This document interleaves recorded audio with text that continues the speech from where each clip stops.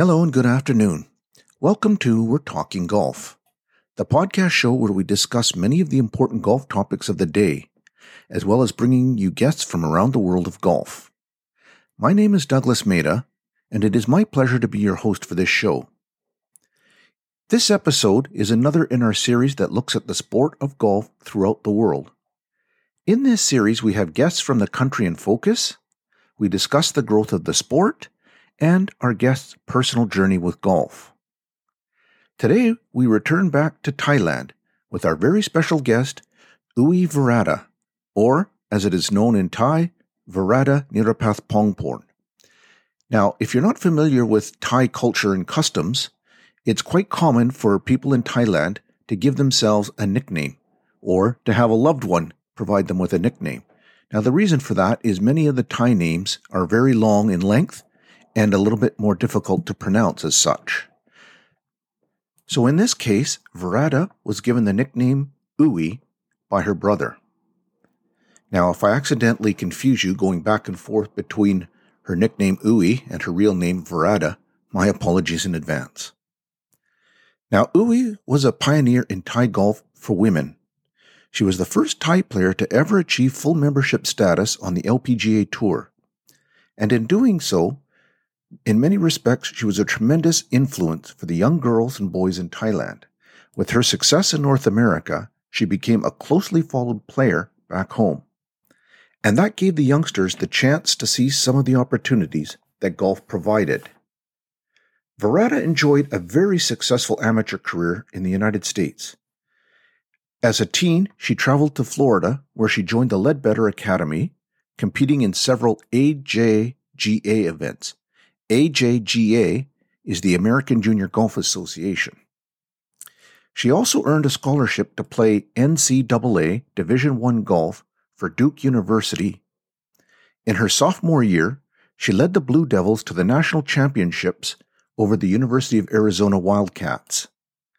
In addition, she was also the NCAA individual champion, beating out fellow sophomore Lorena Ochoa from the Arizona Wildcats. In her amateur career, Ui Virata also won the 2003 United States Women's Amateur Championship and remains the only Thai player to have accomplished that. Now, we're going to take a short break, and when we come back, we will chat with Virata about golf in Thailand, her experience as a pioneer for women's golf, and more. So please stay with us. BMW iX is electricity in its ultimate form. An elegant trailblazer that's equal parts power and intelligence. With impeccable interior details, a range of up to 324 miles, and a panoramic moonroof for every shade of luxury. It's 100% electric and 100% BMW. BMW, the ultimate electric driving machine.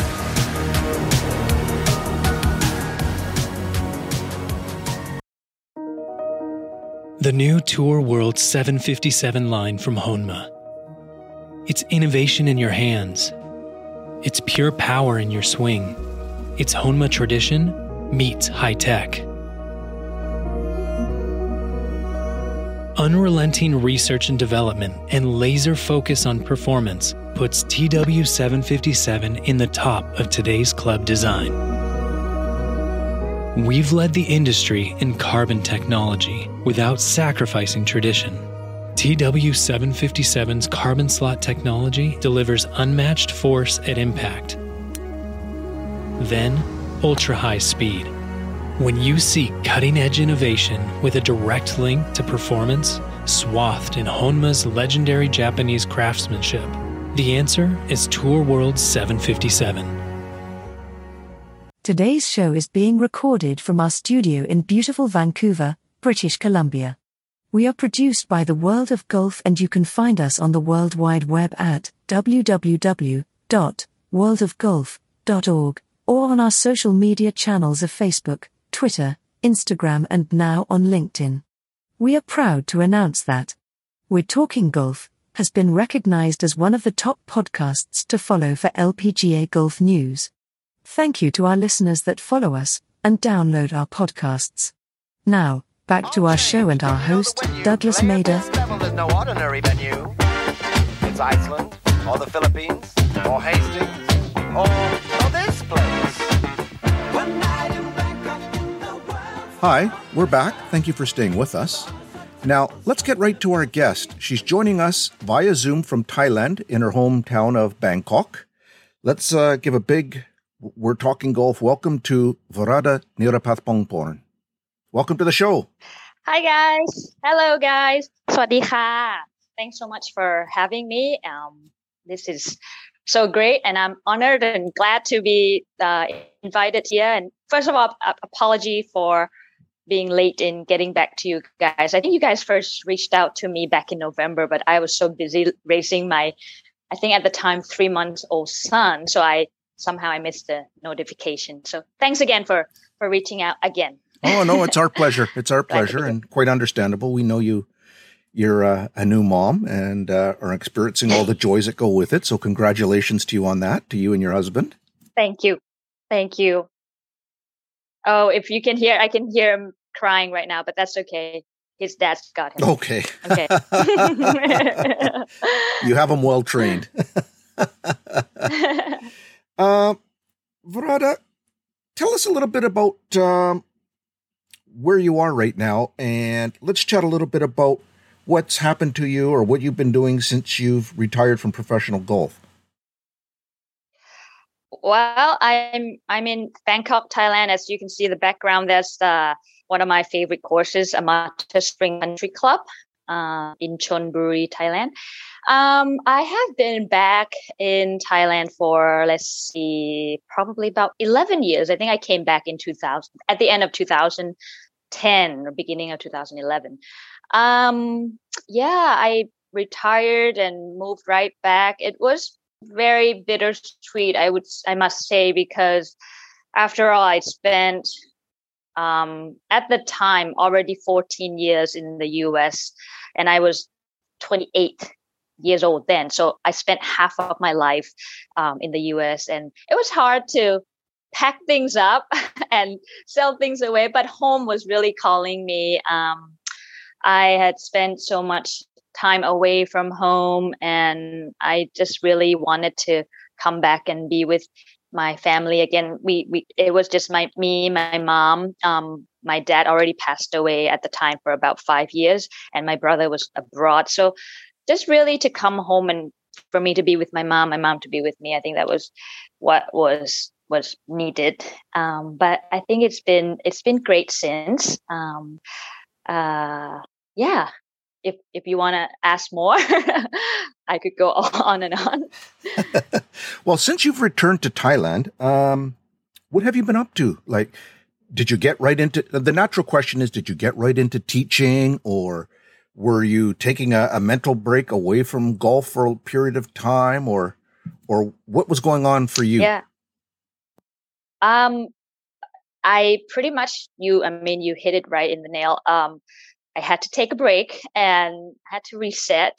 I didn't really know at the time if I was going to retire like forever. I just knew I needed a break. So I came home to reset, and I just knew that professional golf takes so much to be successful, and I knew that. And if I wasn't mentally 100%, I knew I could do it. So until I would feel that way again, I would never jump right back to it. So I came home and literally stared at the wall for 2 months because you can imagine, after having been so focused in golf exclusively for 14 years, it's hard to do anything else because I pretty much devoted myself to studies and golf, the two things that were the most important to me. So I got my degree from Duke University, and I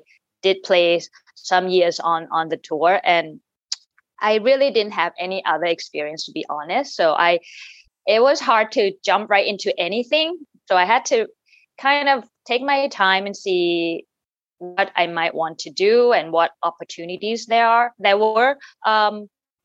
people were giving me opportunities right away to maybe teach golf or maybe do some club fitting. But those two things really, to me, I didn't have any experience in that. I only played my golf. I didn't teach golf before, right? So I didn't take those opportunities right away. I thought about maybe extending my further studies into like the MBA. And so I went back and restudied some math and science and all that. I did pass the test finally. And when the time came for applying for the program, I backed out because I just didn't believe that was the thing I really wanted to do. I just knew that it was something maybe I wanted to do just to pass time. So I waited a little bit, and then came the opportunity with Thailand Ladies Golf Association. So they reached out to me and asked me to coach their developing girls team. And I thought, this right away, I thought this sounds right, the right fit for me, because I would be leading them into the elite training, which I was familiar with for so many years. And I knew that these girls had hopes and dreams of following similar paths, like playing the AJGA, getting scholarships to college, and maybe one day professional. So it was a similar path that I could really share my personal experience with them. So I took that job and did it for 7 years. I really couldn't. It was. How do I say this? It was. I did it for 7 years. I couldn't leave until finally I found someone to replace me, and then I got married. Things slowed down a little bit. And then the Thailand Ladies Golf Association opportunities came, and I took that right away. That was my first job. I really enjoyed it. I played with the girls. I worked out with the girls. I really pretty much brought all the aspects of what I was training myself to the girls, like nutrition, fitness training, media training, psychology, all of that. So that was really fun. And at the same time, I had some opportunities with the media and the broadcasting, covering golf as well. With my renewed energy, I took every job I was offered. The Asian Tour Media offered me a on-course commentary job. So I traveled with them for maybe 6-7 events. That was fun, but I only did it for 6-7 events because I soon realized that, hey, wait, I came home because I wanted to be home. I was tired of the traveling.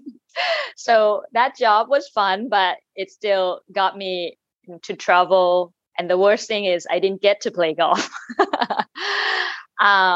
So that was a good experience. And then I also had opportunities with Fox Asia to cover golf on the major events like the US Women's Open, the ANA, British Open, Evian, things like that.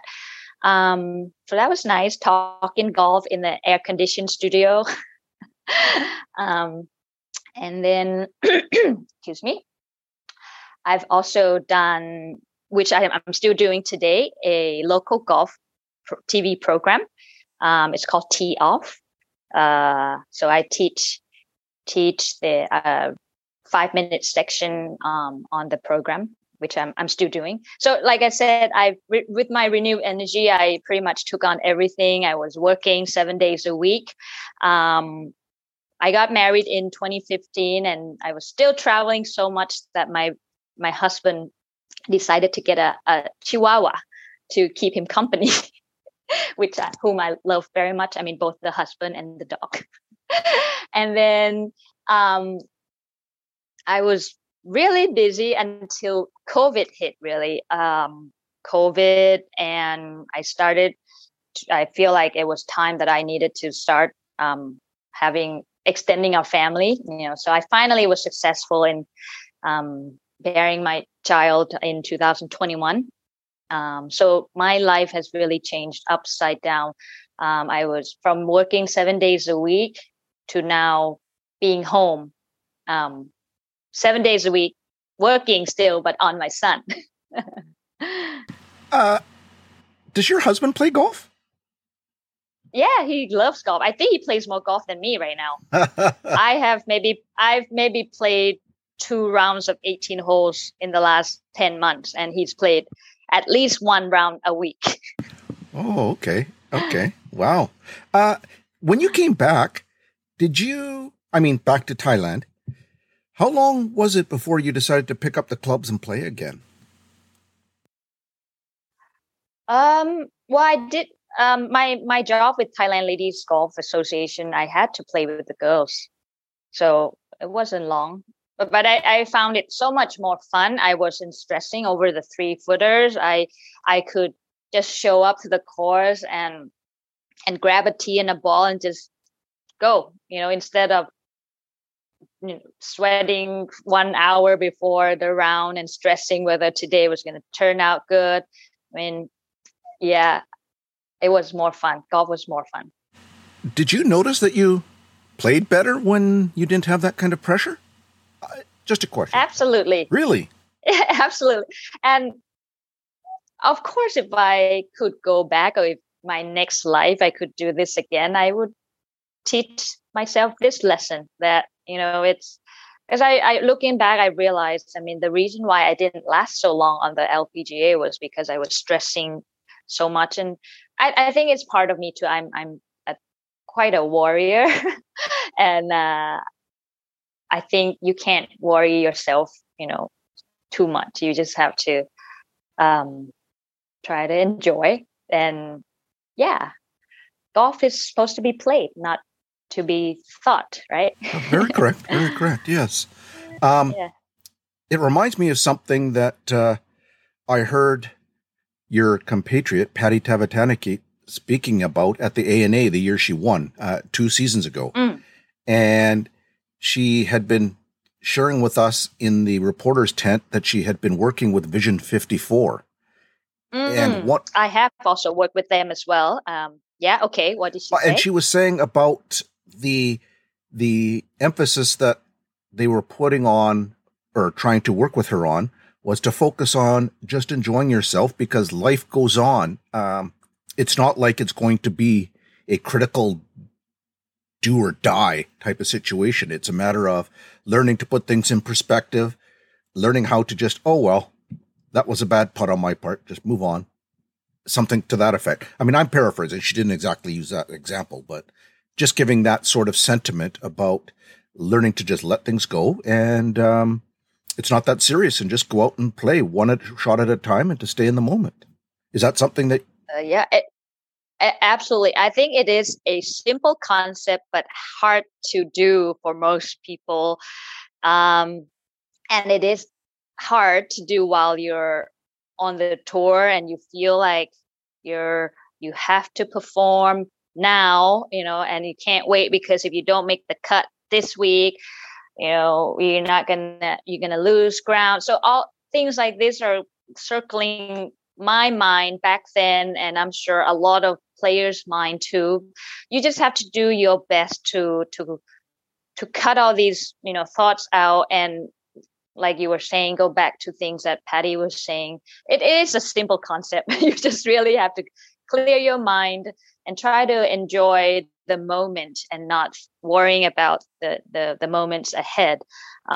So going back to what I would tell my future self in the next life, if I had a chance to do LPGA again, that enjoy and don't pressure myself to do it now so much early on, because I had just joined the tour for 1 year and I felt like I had to be, I had to make myself successful, or try to keep my card within my first couple of tournaments. And that's a lot of pressure to play with. And golf is already hard enough. If you put extra pressure like that, on a world stage where everybody else is so good, it's not going to work.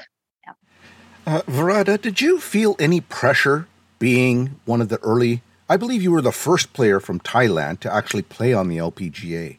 Am I correct in that? I was technically correct in that I was the first full card member, but there was one other player before me. Her name is Rassi Galayanamita. She did play on the LPGA before me on conditional status.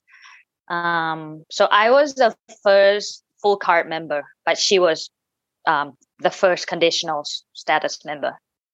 So when you were playing, did you feel additional pressure trying to represent Thailand and put on a good show because you knew people in Thailand were going to be watching or following you?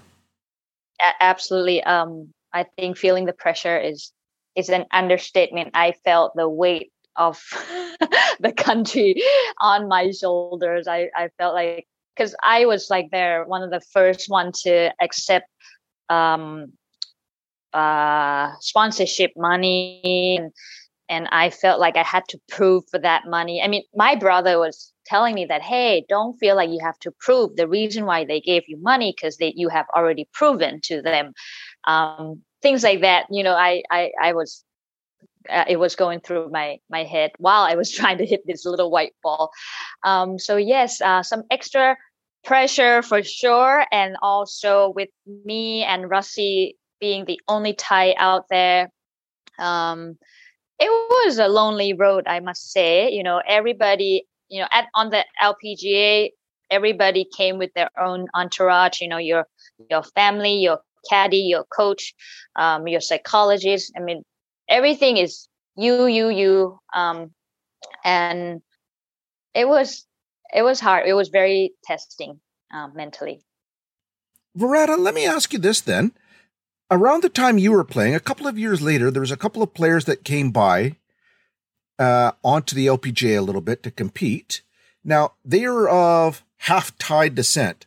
Did you ever get to play with them at all in Thailand, or did you know them very well? And I'm talking about Ari and Nari Song.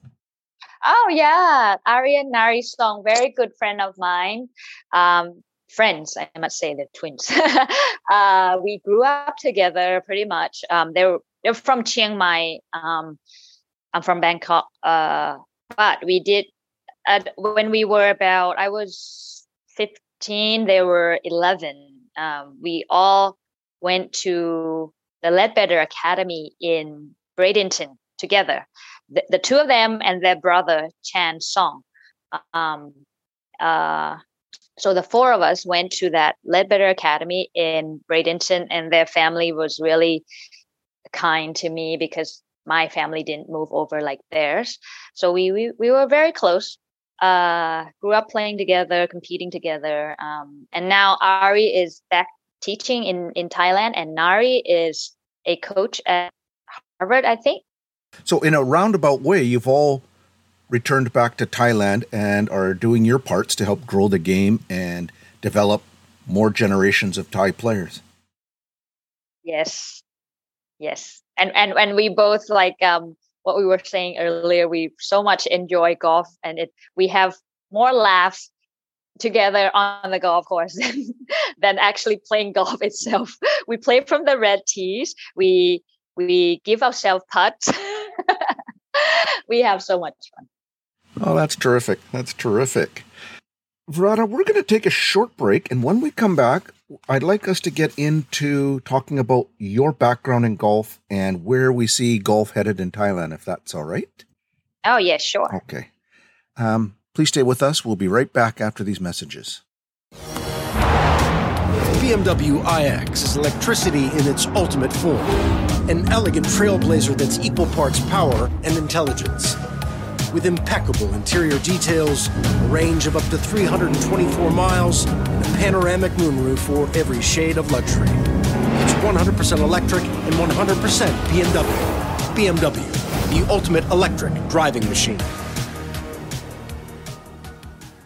Guinness in Notre Dame. It's a partnership 200 years in the making. But it's not just because we're Irish. It's bigger than that. We're champions because we play like underdogs. We will surprise you. You think our beer looks heavy? But take a sip, and it's light and smooth. Who pioneered the forward pass? The Fighting Irish. Who created nitro beer? The Brewing Irish. Here's to a future with the wind at our backs. The Irish are coming, and everyone's invited. The new Tour World 757 line from Honma. It's innovation in your hands. It's pure power in your swing. It's Honma tradition meets high tech. Unrelenting research and development and laser focus on performance puts TW757 in the top of today's club design. We've led the industry in carbon technology without sacrificing tradition. TW757's carbon slot technology delivers unmatched force at impact. Then, ultra-high speed. When you seek cutting-edge innovation with a direct link to performance, swathed in Honma's legendary Japanese craftsmanship, the answer is Tour World 757. Hi, we're back. Thank you very much for staying with us. Our very special guest today is Vrada Nirapathpongporn, who is one of the leading players from Thailand to join the LPGA and has been a pioneering trailblazer in women's golf in Thailand. So, Vrada, we were chatting a little bit about what had been happening on the LPGA for you and things like that. Let me ask you this right at the moment before we get into this your background in golf. It's been almost 20 years since you first started to play on the LPGA? Yeah. Sorry, wasn't trying to... Oh my. That makes me sound really, really old. But yeah, 2006 was my rookie year on the LPGA. Yeah. So it's almost been 20 years. Now that you look back on it, now that you look at golf today, you were one of the earliest players, and as you mentioned, the first player to have full card status on the LPGA from Thailand. And we just mentioned a little bit about the twin sisters and Ari and Nari, who played on the LPGA a bit as well. Since then, you've also had more Thai players coming to play on the LPGA. Forgive me, I can't be sure if I'm saying her name right, but I believe she goes by Wayne or Juan. Wan. Yeah, okay, Wan. Yes. Pornanong Petlam. Yes. Mm-hmm. She's really one of she's the first one to really find stable success on the LPGA. She's kept her card all these years. So I think her success really sparks inspirations to the generations like the Area and Moria, and then obviously Mo and May's success further sparks inspiration to the next generations like the Ataya, Titikul, the Paddy. So it's been a nice cycle. Yeah. Right. And I was going to say, I talk with a lot of the people who follow the LPGA and some of the reporters and some of the analysts. And one of the things that everybody has been saying for the last 5 years is that Thailand is the next real big hotbed of women's golf. That's nice to hear that. It's nice to hear that. But I hope they're right. We're still behind Korea for sure. They have so many new golfers and so many more golfers than we do. But I think we're not doing too shabby compared to them, because we have maybe about some over 10 players, but they're all pretty competitive. Present time now, you've got a lot of Thai players who are very competitive. Ataya is currently in the top 10 ranking. Paddy was in the top 10, and she's in the top 20 as well. Area, I believe, was a number one for a certain period of time, and she's been very competitive in the top 10 and a double major winner as well. Moria has been competitive, her entire career on the LPGA and has been playing quite well, and she's won on the LPGA. But of course, as you had mentioned, we go back to look at Pornanong. She was kind of the bridge between yourselves as the early players on the tour, and she bridged it to where the Jutanyagaran sisters came on, and now you have more Thai players. What do you think happened in that transition to see women's golf in Thailand become that much more popular so that they are competitive on the LPGA? Is there anything you could point to or would point to? The first thing that comes to mind is that Honda LPGA event that came to Thailand in 2006. I think going back to what you were saying, all these successes in steps. Me, Pornanong, the Jutanagan sister, and then Patty, Atya. It happens in steps. For me to finally reach the LPGA as a full card member, that gave the next generation's belief that, hey, now we have a Thai player on tour where there wasn't anybody from Thailand on tour before. So it's possible. Okay. So that possibility is, playing in their mind that, okay, one day I want to be there. And then, so Pornanong was starting. I remember she did play in that 2006 Honda LPGA, which, okay, now I have to thank the Channel 7 people who brought an LPGA event to Thailand for the first time. It really brings an international stage through us locally. So, instead of seeing all these world-class players on the TV, they're here playing in Thailand. So I think junior players like Pornanong at the time, I think she must have been only maybe 15 or 16. She got a chance to play, and she got a chance to see, on the driving range, in the locker room, all these players that she saw on TV. So she then, after that tournament, I'm sure she got a lot of inspirations, and then she went and worked on herself and finally came back a few years later and got her own card. And then the Honda LPGA continue years after years until now. They're still here in Thailand, and every year it's so popular. And like I said, I think it's that bridging the world to us, making us believe that it is possible that we can play alongside these world players that we see on TV. And then when we see successes from Mo and May and Patty and Jean, the next generations of the 7-8-year-old girls are now saying, "Oh, I want to do that too." And it's nice to see the way it's grown. And I think you hit the nail on the head with regards to having the Honda LPGA Thailand Classic every year as being a catalyst for developing golf. And that just got me thinking a little bit about how important those types of events are to growing the sport. When it first came in 2006, pretty much, everybody, no Thai players could compete really. But over the years, we did, we did compete more and more. And then finally we had a Thai winner last year, I think, in area.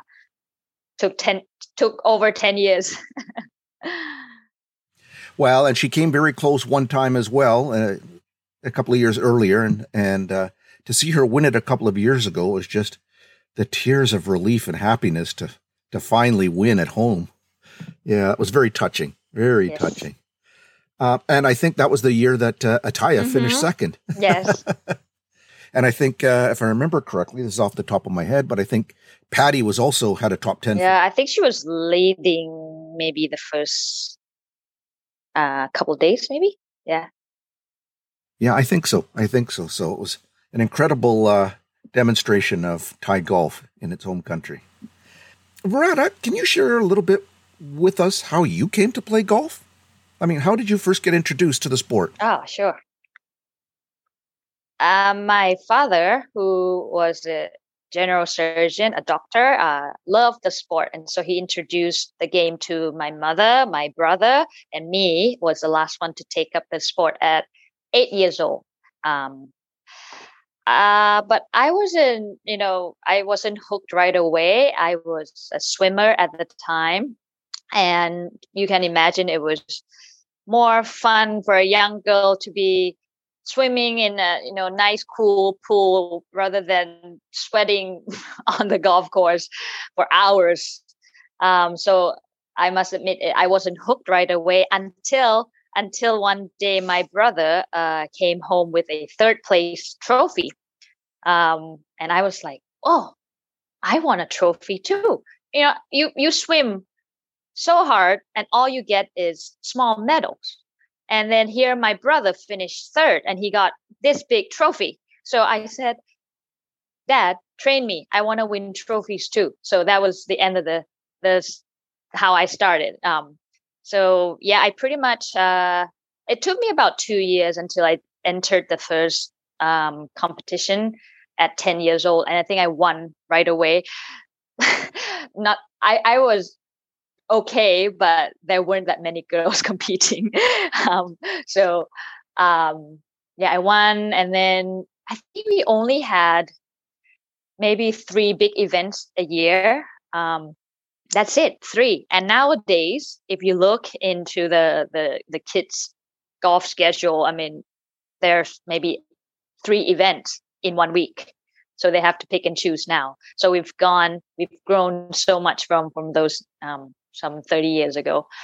So I pretty much won, all my age group competitions in those first 3 years of me playing golf. And when I was about 13, Ledbetter Academy came to Thailand.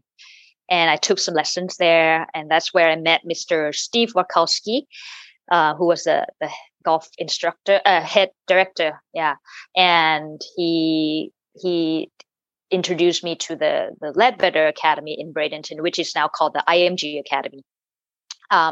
Also, when I was about 13, I started competing more internationally. So I was on the national team. So I got to play with players from Singapore, Malaysia, who were older than me. They were 17, 18, 19 years old, who came back from the US colleges. And they talked my dad into finding the opportunities about US college and getting scholarships. And that's how I started moving to the IMG, or the Ledbetter Academy in Florida, when I was 15 and a half. Yeah. Well, speaking of that, you were fairly successful. I mean, you talked about wanting to win trophies. So you were fairly successful in your career, particularly your amateur career. You go to Duke University. You have that incredible season. You're the NCAA individual champion. Your team wins the team competition. And in doing so, you beat Arizona. I believe it was the University of Arizona, not Arizona State, University of Arizona. And in doing so, in winning the individual, you managed to place several strokes ahead of the number 2 player, who happened to be Lorena Ochoa. Yes, that was, Now you come to the very next year and you are the U.S. Women's Amateur Champion. So you had quite that wonderful stretch of golf. I mean, what do you think now when you look back on it? What do I think about that stretch of golf? Oh, yeah. What do you think now when you look back on it and say, wow, do you still have a sense of amazement at how wonderful those 2 years were, or what do you think now? Yeah, those were, like you said, it was a really good stretch of golf, and I really played against some of the best players ever in this golf history, like Lorena. And I learned a lot as a golfer, as a person, that if you believed in something, you have a good chance of achieving it, especially at that U.S. Amateur. I remember it was my 3rd U.S. Amateur experience. The first 2, I wasn't really familiar with match play because growing up in Thailand, we always play stroke play. So I did take some learning curve during those first 2 years at the U.S. Amateur. I got to the quarterfinals, I believe, in the first 2 seasons of U.S. Amateur, and I lost in the quarterfinals just because I was tired physically, mentally. I didn't really pace myself well, and then on that second year after I lost, I remember the weather was bad. It was raining. My dad went back to the house we rented and started packing. And I said, Dad, let's not leave. I want to go back and watch the semifinals and the finals tomorrow. I said, why? He said, why? I said, because I haven't been there. Last year, the first year I lost in the quarterfinals. I left. This year I lost in the quarterfinals. I don't want to leave. I want to walk along the ropes and see what it feels like to be in the semifinals, in the finals.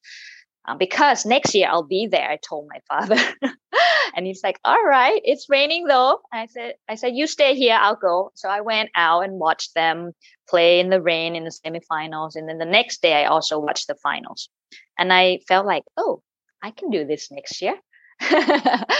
And so the following year, yes, we first registered the beginning of the week, and I walked right by that beautiful trophy, and somehow in my heart I was saying, I want to bring this trophy home.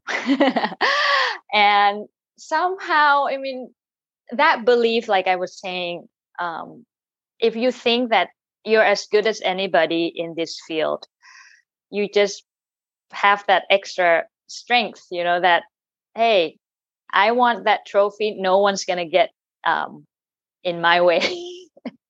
and that's my whole attitude the entire week. And it's hard to come by, feelings like that. But when you do, it's fun. Did your father remember what you had said to him the year before? I'm sure. He passed away some years ago, 17 years now. But I'm sure that was one of the proudest moments that he had, that his daughter was, strong in her own thoughts, that she knows what she wants. I think he passed peacefully, knowing that his daughter's going to be okay. Virata, you were you were one of the leaders of that Duke team and able to rally the other players and kind of being a bit of a go-to player that the others wanted to play for, I guess is the best way of saying. Did you find that was an experience, playing college golf was such a good experience for you, that you really grew a lot as an individual and as a player as well? Yeah, absolutely. 4 years of grooming myself, of being in a team environment, of studying, fighting through. Some nights are hard. I have to stay up and catch up on my work. The next day I have to wake up early and practice. I have to do laundry. So it was a good 4 years of preparing myself to be ready after graduation, to be on my own anywhere in the world. So I don't regret at all the 4 years, and I would encourage anybody, if they have a chance to play college golf, that they do take that chance. Now, one of the things I've noticed, and I'm sure you have too, is some of the Thai players that have come afterwards have been able to jump right into professional golf in their teenage years. And specifically looking at somebody like Atthaya and Moria and Arya before them. What advice would you give to some of the players now as to understanding or knowing the difference as to when they should be looking at playing professional, or knowing when they should take that little bit of time to develop as individuals and people with college golf? Is there any way to tell, or is it just kind of an individual having to make that decision for themselves as to what's best? Yeah, I think that's the thing. It's very difficult to make that call for anybody. I think even if it's your own child, you, as a parent, I think it would take a lot of gut to say, all right, let's drop the education and jump right into the professionals.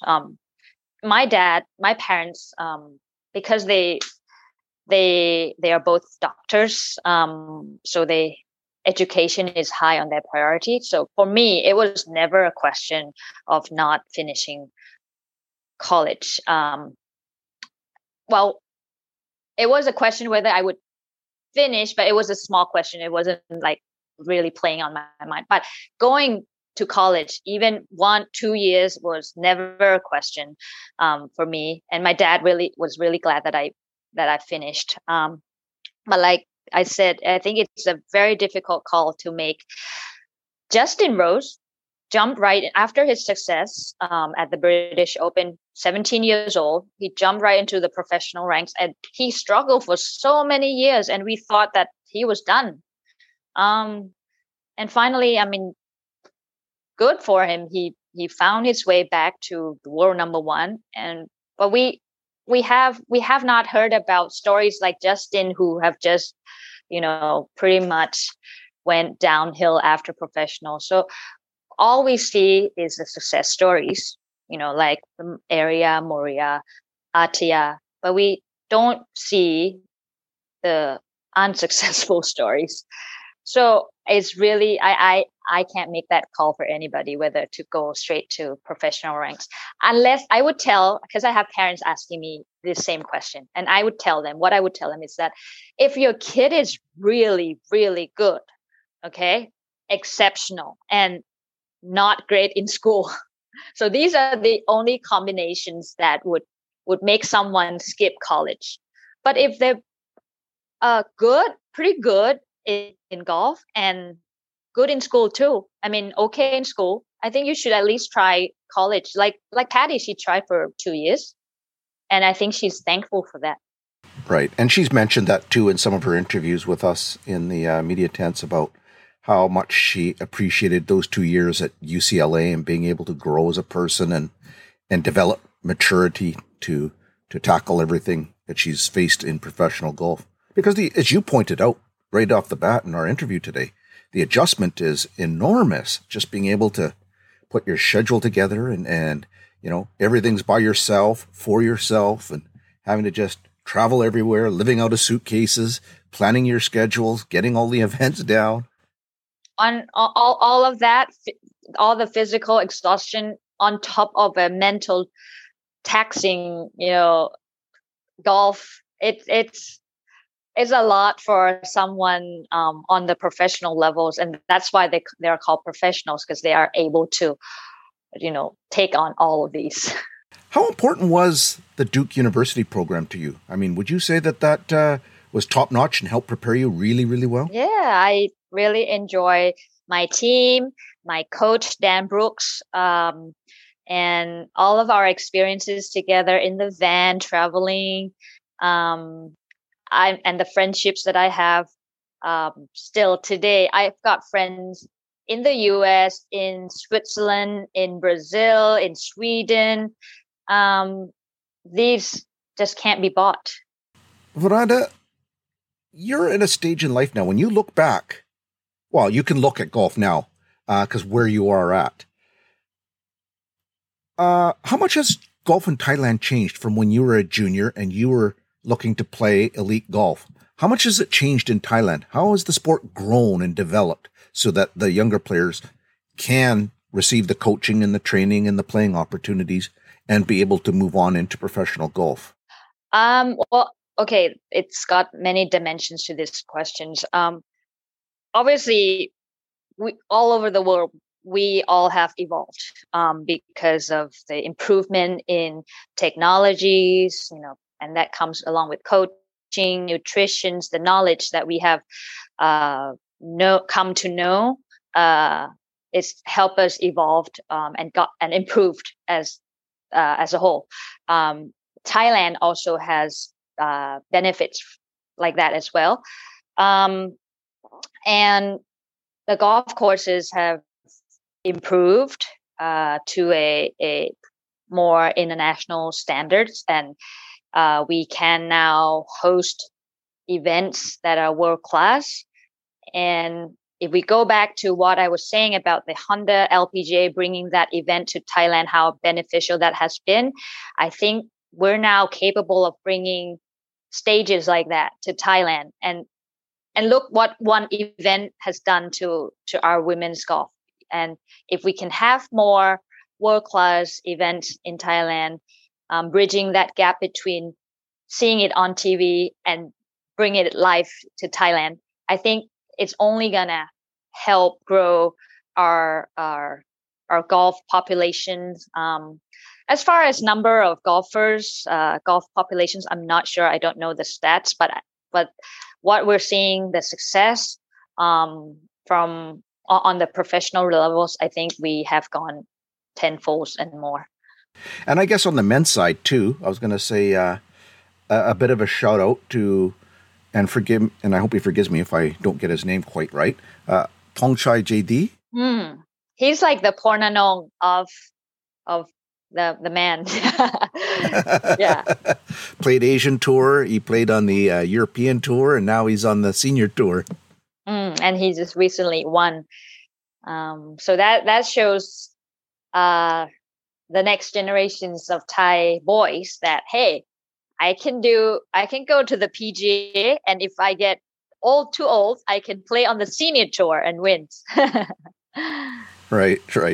And well, yes, and coming up after him, you have Kiradech. Kiradech, yeah.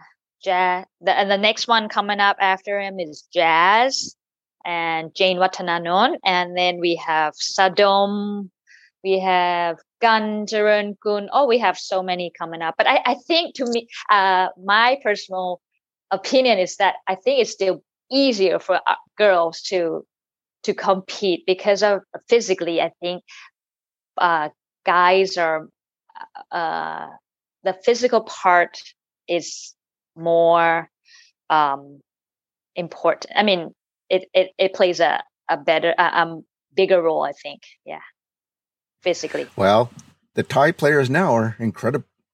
I was going to say the Thai players now, though, on the women's game are, I mean, you just look at Patty and her driving distance, especially when she won at the ANA. I mean, she led the field in driving. I mean, she was pounding a few of those over 300 yards total distance, and Ataya's no slouch, and Padgery's no slouch. And you look at Aria, who doesn't even use a driver when she plays. She's using her sometimes 3-wood, but mostly a driving iron off the tee. So yeah, I guess the physical side of it has now become more of a factor also on the women's side. Yeah, and a lot of the Thai players are right there at the leading edge of it because of, as you're saying, the development in the game, the science, the nutrition, the training, and things like that. And I would also say the quality of coaching's probably really, really improved a lot in Thailand, just to produce so many wonderful players. Yes. Virata, you kind of mentioned your son a little bit. What would you do if your son, when he gets a little bit older, tells you that he wants to play golf and he wants to be a professional too? What kind of thought process would you have around that? Well, hey, if he comes and tells me, Mom, I want to work hard at this game, I want to be a professional. If he says that, I would not stop him. But it has to really come from him. I would fully support. I've been there myself, so I know what it takes. But by the time comes for him, it will be even more difficult, I think. For me, the tour got more difficult each year, and each year the cut score was reduced 2 strokes every new season. So you can imagine by the time my son is 20 years old, I mean, it would be minus 15 to make the cut. No, I'm just kidding. But anyway, it will be really difficult. But I would tell him that you will have to work hard. Nothing will be given to you. Nothing is entitled to you. 2, I would tell him nothing is forever. Tomorrow's a new day. Even if you find success today, tomorrow's a new day. If you're having a hard time, tomorrow is a new day. It's something that I think struggle with when I was playing myself. I take everything in so much, and I hold it, instead of letting it go. I think this is something I need to teach my son, that all right, and it's coming from the Buddhist teaching that nothing is forever. Everything is changing, so you gotta keep changing with it and not taking anything for granted that it's gonna always be there. So, and lastly, enjoy all, even the good things, even the challenges. You find the good in everything. Right. Well, you will, though, introduce him to the sport a little? Of course. I mean, I've already taken him to the driving range. Let's have one little playful question here before we wrap up, Verada. Okay. If you had an endless supply of money and you were in charge of golf development for Thailand, what would your dream setup be? Where would you spend all that money? Wow, that's so exciting. Endless supply of money. I would build a playground that is a golf course. And I'm just sitting here in my condo and I look out and all I see is concrete, buildings after buildings. I would love to see fields of greens and kids playing golf, running. Some kids may be too young, so they hit one, they run after the ball and hit another. Obviously, this place would have to be huge to accommodate that, but it would be nice to have a kids playground as a golf course, and so they can start learning, and even families can come and enjoy the time. And because I think in Thailand right now, it's hard for kids to they can start learning on the range, but it's hard for them to start learning on the course, because the golf course is for adults and you have to take a caddy, and you can hardly play 9 holes, especially on weekends where kids are off school. The caddies don't want to just go out for 9 holes, they want to do the whole 18. The courses are built for adults. So I think it's hard for young kids like 5 to 10 years old to really enjoy and have the real opportunity to learn on the golf course. Wow, that's a fantastic idea. Wonderful concept. And I could see you being in charge of the programming, getting all the kids involved and the play dates. And yeah, but that would have to come with endless amount of money. Well, Verada, we're at the end of our show right now. Oh, so sad. I know, there's so much. I'm so surprised at how fast time has gone by, and really enjoying this conversation with you. I mean, incredibly delightful person and very insightful, and love your enthusiasm for golf. I mean, it's been a really nice breakaway from my usual daily chore with my son. It's since COVID and since having my son, it's social interactions have been a little bit limited, I must say. So this is nice and refreshing. Well, we're glad we could accommodate and help out in that respect then. Well, thank you so much. And it sounds like you're in an absolutely fantastic spot right now. Yes, thank you so much for having me. That's going to be our show today, folks. Thank you very much. Have a wonderful day. Bye-bye. Thank you. You have been listening to our podcast show, We're Talking Golf, produced by The World of Golf. This episode was recorded on Sunday, July 10th, 2022. If you have an idea for a future show, please send us an email to info@worldofgolf.org. Please include podcast show in the subject line. This show is the copyright of The World of Golf. Thank you for joining us. Good night.